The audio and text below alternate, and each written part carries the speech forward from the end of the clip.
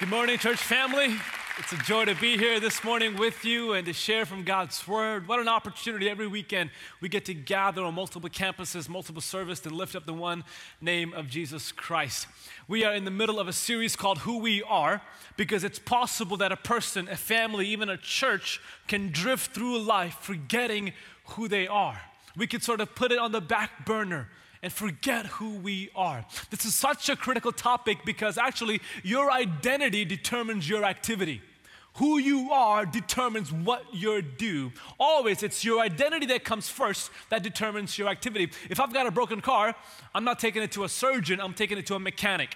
And if I have a broken arm, I'm not taking it to a mechanic, I'm taking it to a surgeon, because who they are determines the capacity of what they are able to do. And let me tell you, God is calling our church to some extraordinary things. And we need to be reminded of who we are so that we can be better positioned to step into all that God has for our church. So week one, we said that who we are actually doesn't begin with us, but rather it begins with who God is. When we view Him as holy, high and exalted, the sovereign one, then we begin to lay the foundation of who we are. Last week, we looked at why are we here? What's the greatest purpose of our life? And all of us have this one great mission, which is to reach people and disciple them in the gospel of Jesus Christ. You may have a great job, a career, and a life, but whatever you do as a career or job, it's your undercover suit. Your number one job is to make disciples of all people around you and to bring people into a growing, thriving relationship with Jesus Christ. Amen. Today in this part 3 of this segment of this series, I want to talk to you about what matters the most to us. What really matters to us as a church, as a people. What is at the core of who we are? What's the lens through which we view life? Today in this world, far too often we experience the tragedy of natural disasters. 1 year ago, we went through Harvey, and many of you were deeply impacted. Today in Northern California, there are people who are running for their life because of the wildfires that are raging in their city. This week has actually been pretty tough for me and our family because the part of the world that I was born in, called Kerala in South India, especially the town called Rani, where both of my parents are from, they were hit hard with monsoon flooding and rain. It has been a tragic week for millions of people there. Over 400 people have lost their life because of this tragedy of floods, and thousands more had to evacuate their homes and be displaced. And I know a lot of our members in our church are from Kerala or some part in India.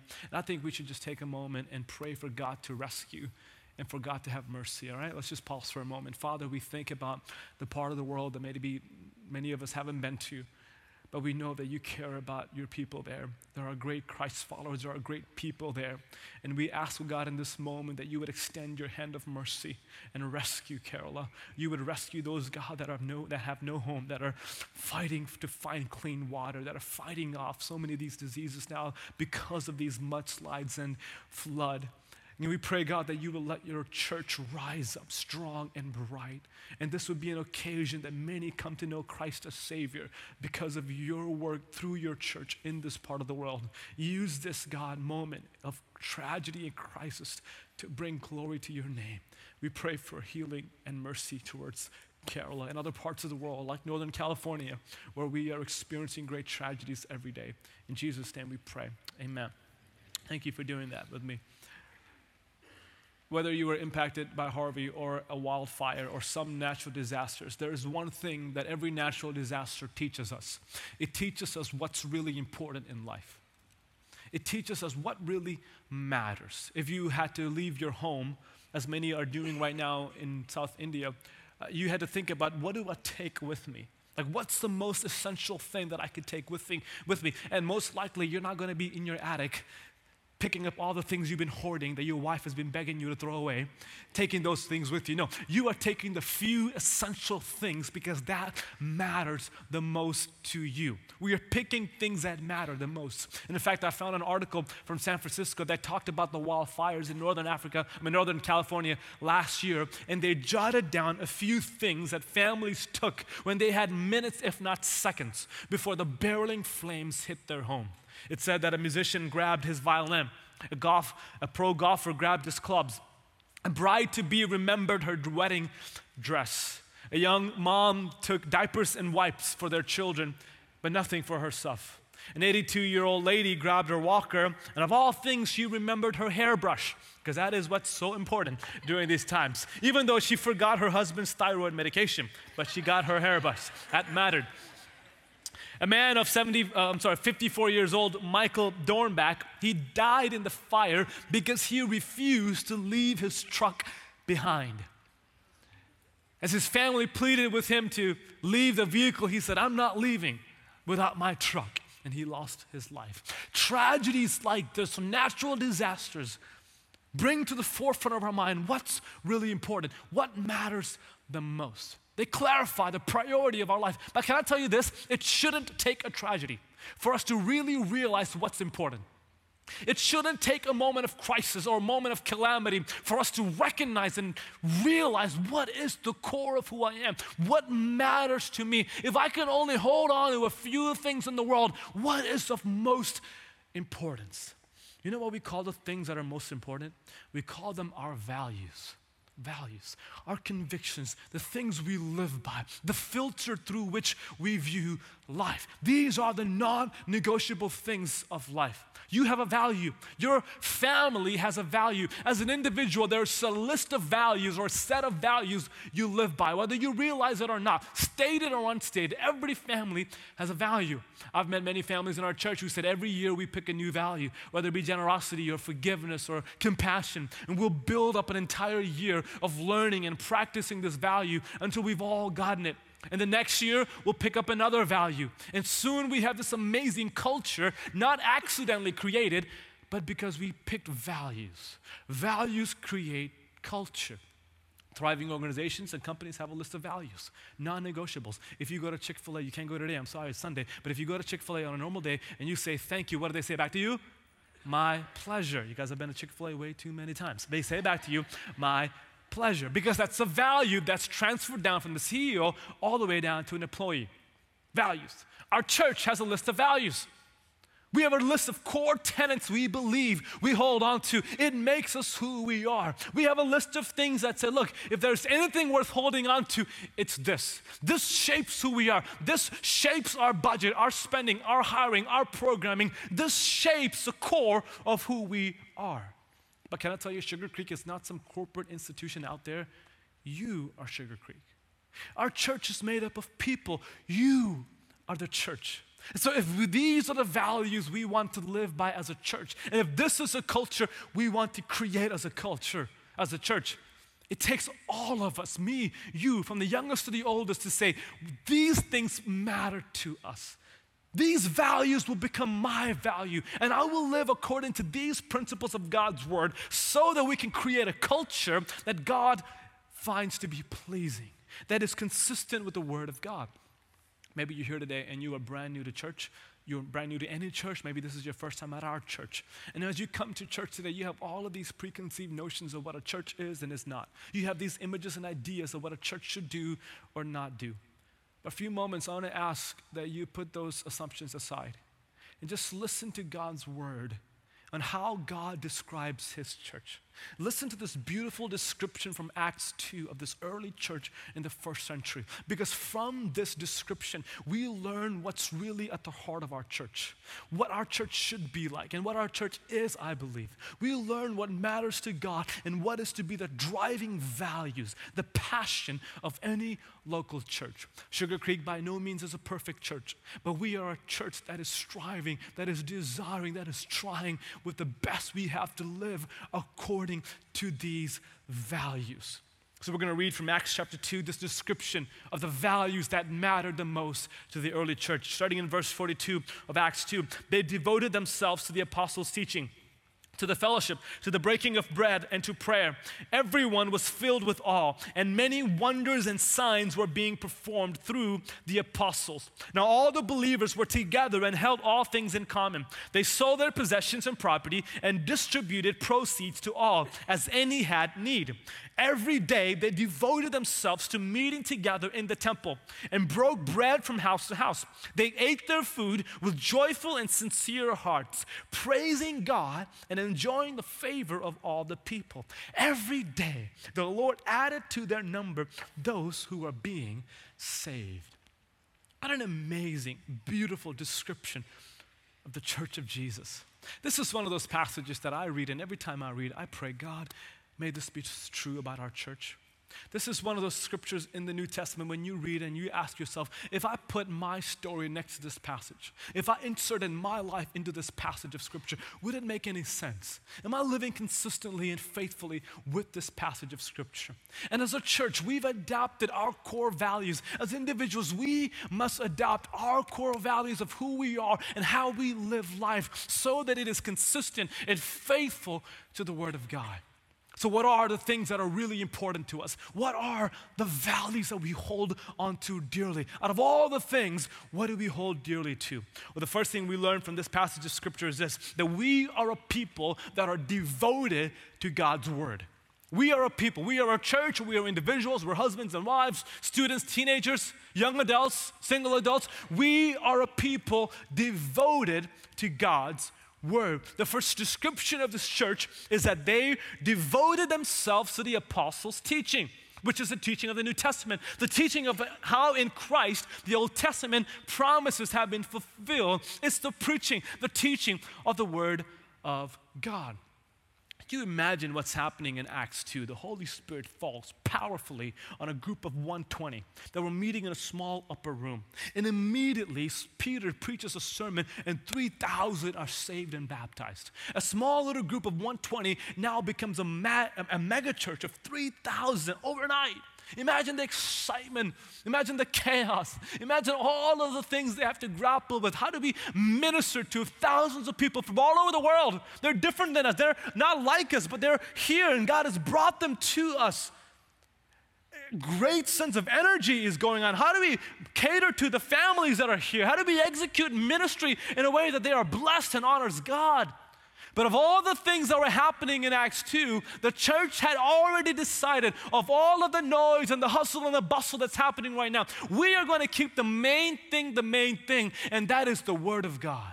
That every day we're going to devote ourselves to, we're going to be committed to, we are going to love and faithfully gather around the preaching of the Word of God. Because unless we keep this at the core of who we are, we will not be successful as a church that God has called us to be.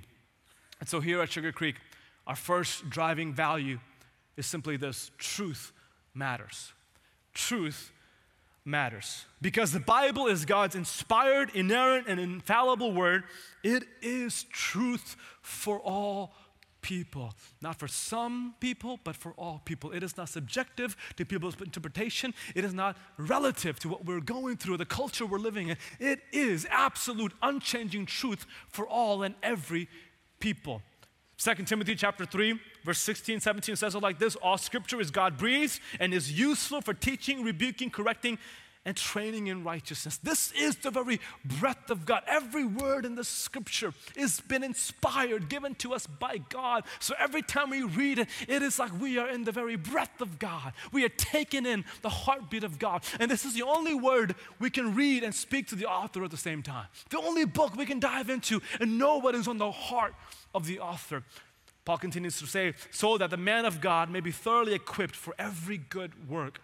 That this is the inspired, inerrant, powerful word of God. There are some churches that say some of these words are inspired, but we say all of these words are inspired, every last one of them. There are some churches that'll say we use the Bible as a resource. We view the Bible as a resource, and as a resource, we'll use the Bible to back up what we already believe. This is a reference point. This is a footnote. This is something that backs up our opinion and convictions. It's a resource. But at Sugar Creek, the Bible is not a resource. It is the source. Amen? It is the source. We get our opinion from here. We view life through the perspective of the scriptures. It is not a resource. It's the source, because all of our opinions, all of our affiliations are fashioned and formed by the Word of God. At this church, we don't stand above the Word of God as if what we had to say was more powerful than the Word of God. We don't stand beside the Word of God as if what we had to say was equal to the Word of God. We stand under the authority, the guidance, and the leadership of God's Word. And we are not trying to change God's Word. We are wanting to be changed by the Word of God. Here, truth matters. And for you and me, it should matter. For us as a family, as individuals, the Word of God, the truth of God should matter more than ever before. It should matter to us now. The second thing that we learn about the early church is that we are a people committed to prayer. We're people committed to prayer. It says in verse 42, they devoted themselves to the apostles' teaching, to fellowship, to the breaking of bread, and to prayer, to deep intercession and prayer. If you think about this group of early Christians, they have lost everything. Because they followed Christ, they were alienated, ostracized by their family, by their friends. Most of them lost their jobs because they rejected the God of the land. They lost their career. They gave up on their wealth. They forfeited their inheritance by being a Christ follower. The Romans were out to get them. The religious leaders were out to shut them up. So all they had to hold on to was God. This is a group of people who have lost everything. So every day they were faithful on their knees in prayer, saying, God, we need you. We are desperate for you. We need your provision. We need your guidance. We need your spirit every day to fill us and to lead us, because without you, we cannot live a single day. We are desperate for you. There was no other support system but the Holy Spirit of God. And can I tell you, 2,000 years later, we must be just as desperate before God, if not more. We must be found faithful on our knees, praying to God, interceding to God, saying, God, we need you. We can't live life without you. You may have many sources of income and resources, but you can make a lot of money, but you can't make a single breath. We are in desperate need of God. So we've said as a church that the second value that drives who we are is total dependence on God. Absolute, total dependence, not partial, not sometimes, but total dependence on God, because apart from God, we can do nothing. Somebody say that with me, nothing. It's a good statement to wake up in the morning and say, apart from God today, I can do nothing. I might be smart, I might be this or that, but apart from His grace, we can do nothing. Imagine that you want to go out sailing. And if you're anything like me, you know nothing about sailing. And so you realize, okay, I got to spend some time and become an expert on sailing if I want to take a sailboat out. So for the next 2 years, you have devoted your life to learn how to sail. You go to the classes, you hear the instructors, you watch the videos, you read all the manuals that you can on sailing. You shadow other expert sailors on how they sail. And now within 2 years, you are the greatest expert on how to sail. The time has finally come. You purchased your sailboat. You have painted it beautifully. You've got the right cooler with the right snacks and Cliff Bar and whatever you want to take on the journey as you coast across the Pacific. And you begin to set the sailboat on a journey. And you hoist the sail, and it dawns on you, if there's no wind in my sail, I'm not going anywhere. I might know everything, I might be an expert, I might have it all together. I might have watched other people sail their boats, and as pretty as my boat is, if there is no wind in my sail, I'm not going anywhere. Can I tell you, no matter what we know, what we've experienced, what we have, unless the wind of the Holy Spirit is in our sail, we are not going anywhere, church. Unless the power of God is unleashed through prayer and the presence of God is unleashed through prayer, we can do nothing at all.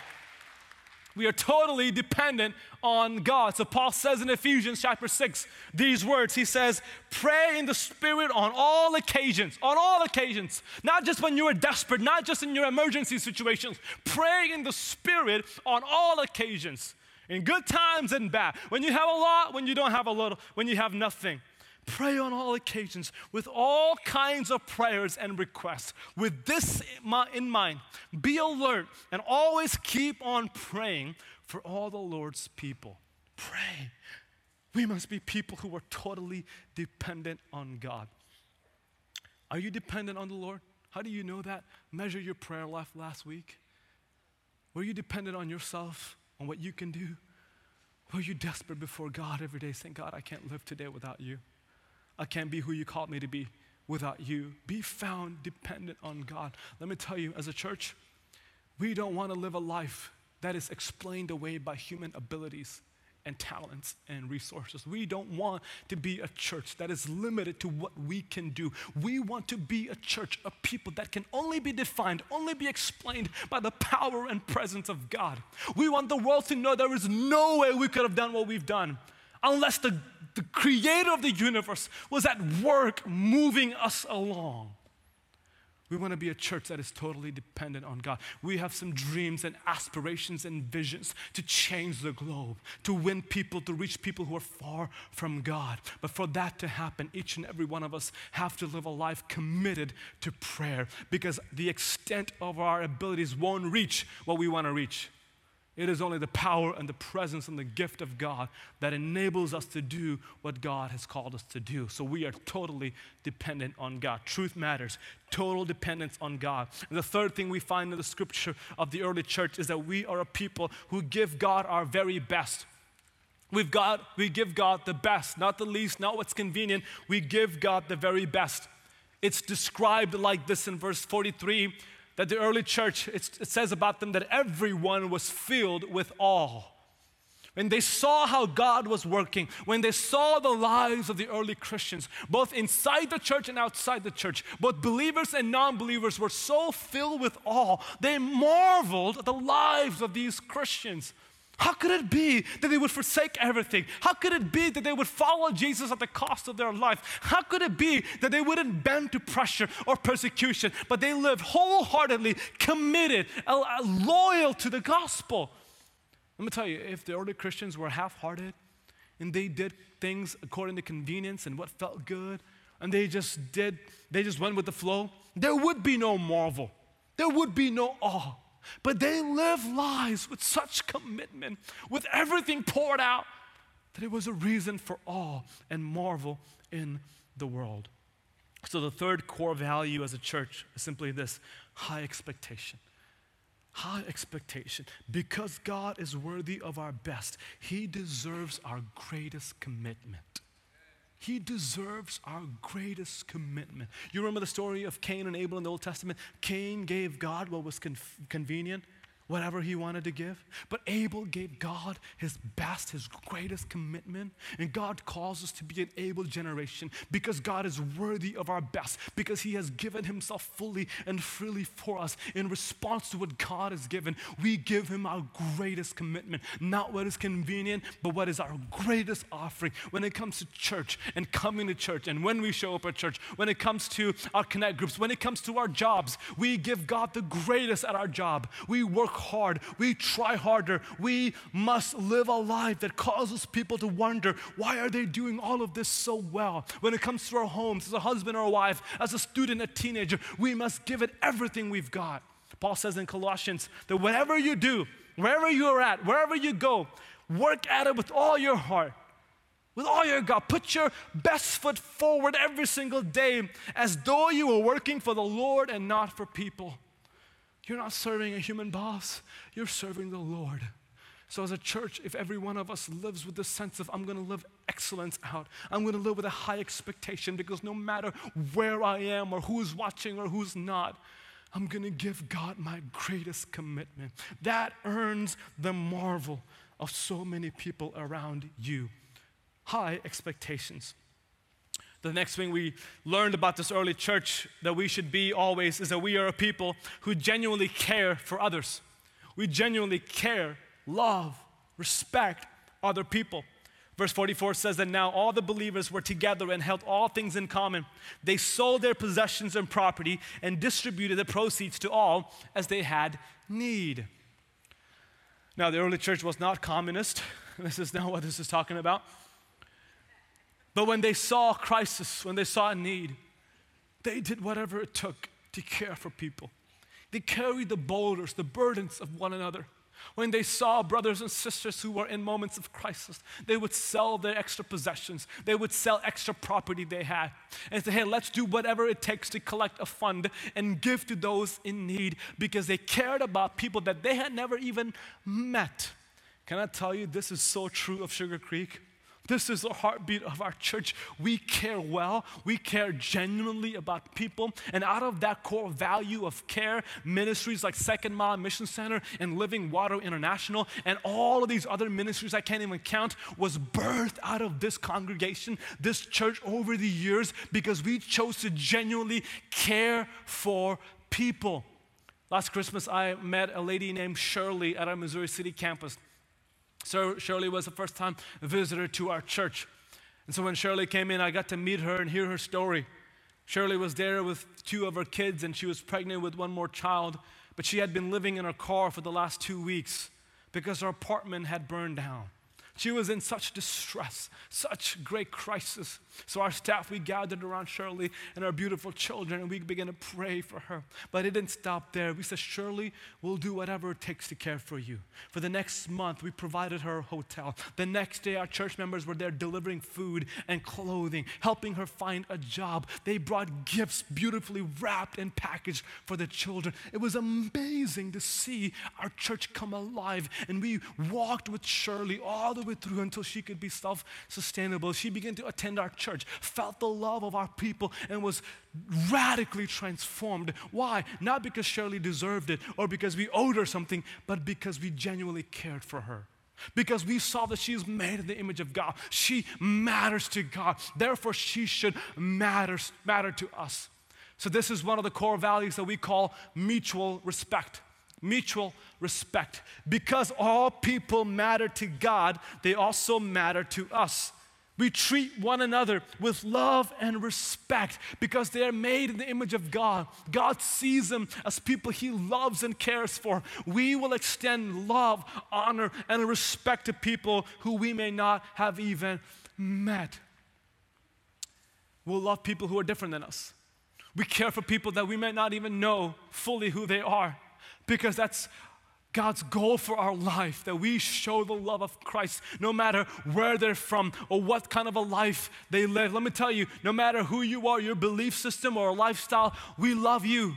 We care about you. We honor and respect you. That's why this is such a unique congregation, that our church would have over 95 ethnicities, people from all over the world who find this to be a safe place, a loving place, because they feel valued and respected. And I pray that forever we would be a church who genuinely deeply cares for people, because we extend respect, honor, and value to people no matter what they've gone through, no matter who they are.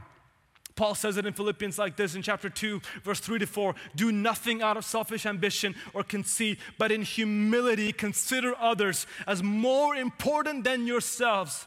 Everyone should look out not only for his own interests, but also for the interests of others. Then we need to put on the glasses that other people are wearing. Step into their story, step into their shoes. And see, how can I consider them better than myself? How can we serve? How can we come alongside of them? Show honor and radical love and acceptance, because that's what changes people. You can't argue people into the kingdom of God, but you can love them. You can respect them. You can honor them. And when we do that together as one church, our communities are drastically transformed by the power of God. Amen. Amen. Mutual respect. The next thing we see in the book of Acts about this early church, the values they held on to, was that we are a people willing to do whatever it takes to reach others with the gospel. We'll do whatever it takes. We'll go to whatever lengths it requires to reach people with the gospel of Jesus Christ. Verse 46 says it like this: every day they devoted themselves to meeting together in the temple and broke bread from house to house. They ate their food with joyful and sincere hearts, praising God and enjoying the favor of all the people. Praising God and enjoying the favor, and underline that word, all the people. The early church would meet in the temple because that's where the large Jewish audience would gather.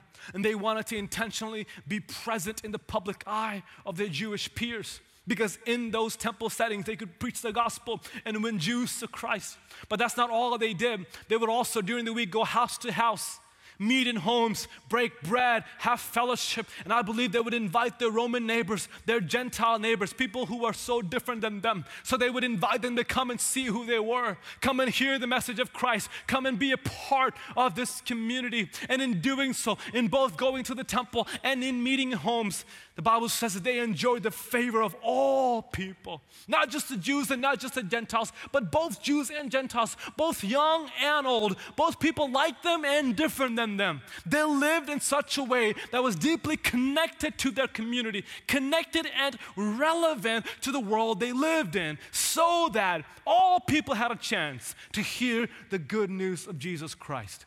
So this next core value, the fifth core value of our church, is this: generational relevance.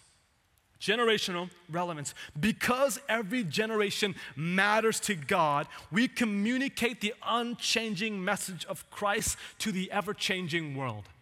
Because every segment of our population, because every generation, every people group, every ethnicity, every skin color, because everyone matters to God equally, we are committed to sharing the unchanging message of the gospel. We won't compromise the word of God, but we will communicate it however it takes, whatever is required of us. We will communicate the unchanging word of God to an ever-changing world.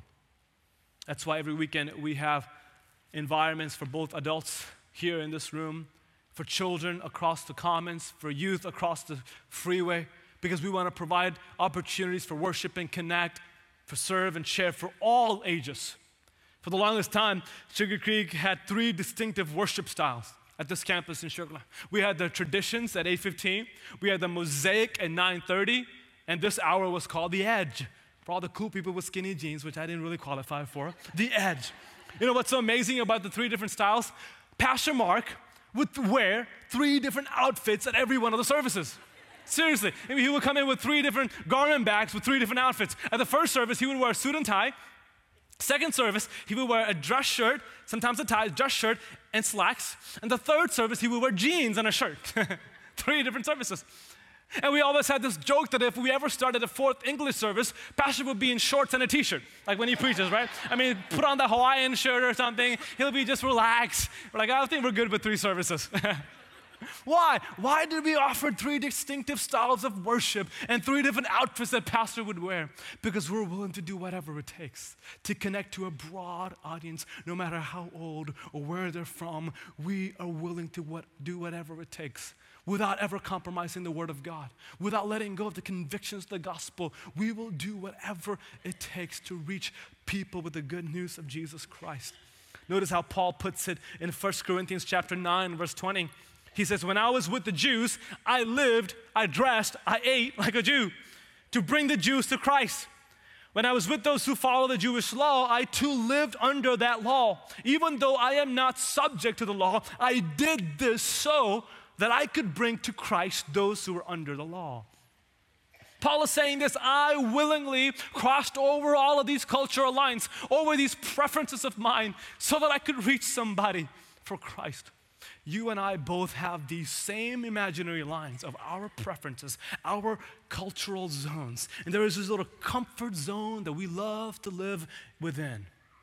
But let me tell you, if you want to reach Christ, if you want to reach people for Christ, if you want to be faithful to the early church, we got to be willing to step outside of those comfort zones, to step outside of our preferences, to even step outside of some of those cultural lines, to eat food you may not want to eat, to connect to a neighbor who might be far from God, to connect with people who are around you, who are different than you, who are from a different part of the world than you, who dress differently than you, to do whatever it takes to bring the gospel to them, to bring Christ to them, to be someone who lives closely with them, a relevant, connected life to them, so that all would hear the goodness of Jesus, that we would become all things to all people, that some would come to Christ, who will do whatever it takes to be relevant to our world.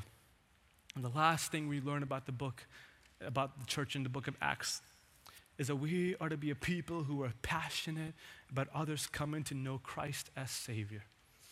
That we are driven with this insatiable desire, with this burden, with this anguish in our heart for people to come to know Christ as Savior. Verse 47 says that every day the Lord added to their number those who were being saved. Every day the Lord multiplied. He added to their number those who were being saved. Let me tell you, we may have the greatest music in the world, but all the great music we have won't make a difference if people are not coming to know Christ as Savior. We may have the greatest programming and facilities and connect opportunities and Bible studies and preaching, the greatest in the world. We may have it right here at Sugar Creek, but it doesn't matter if people are not coming to know Christ as Savior.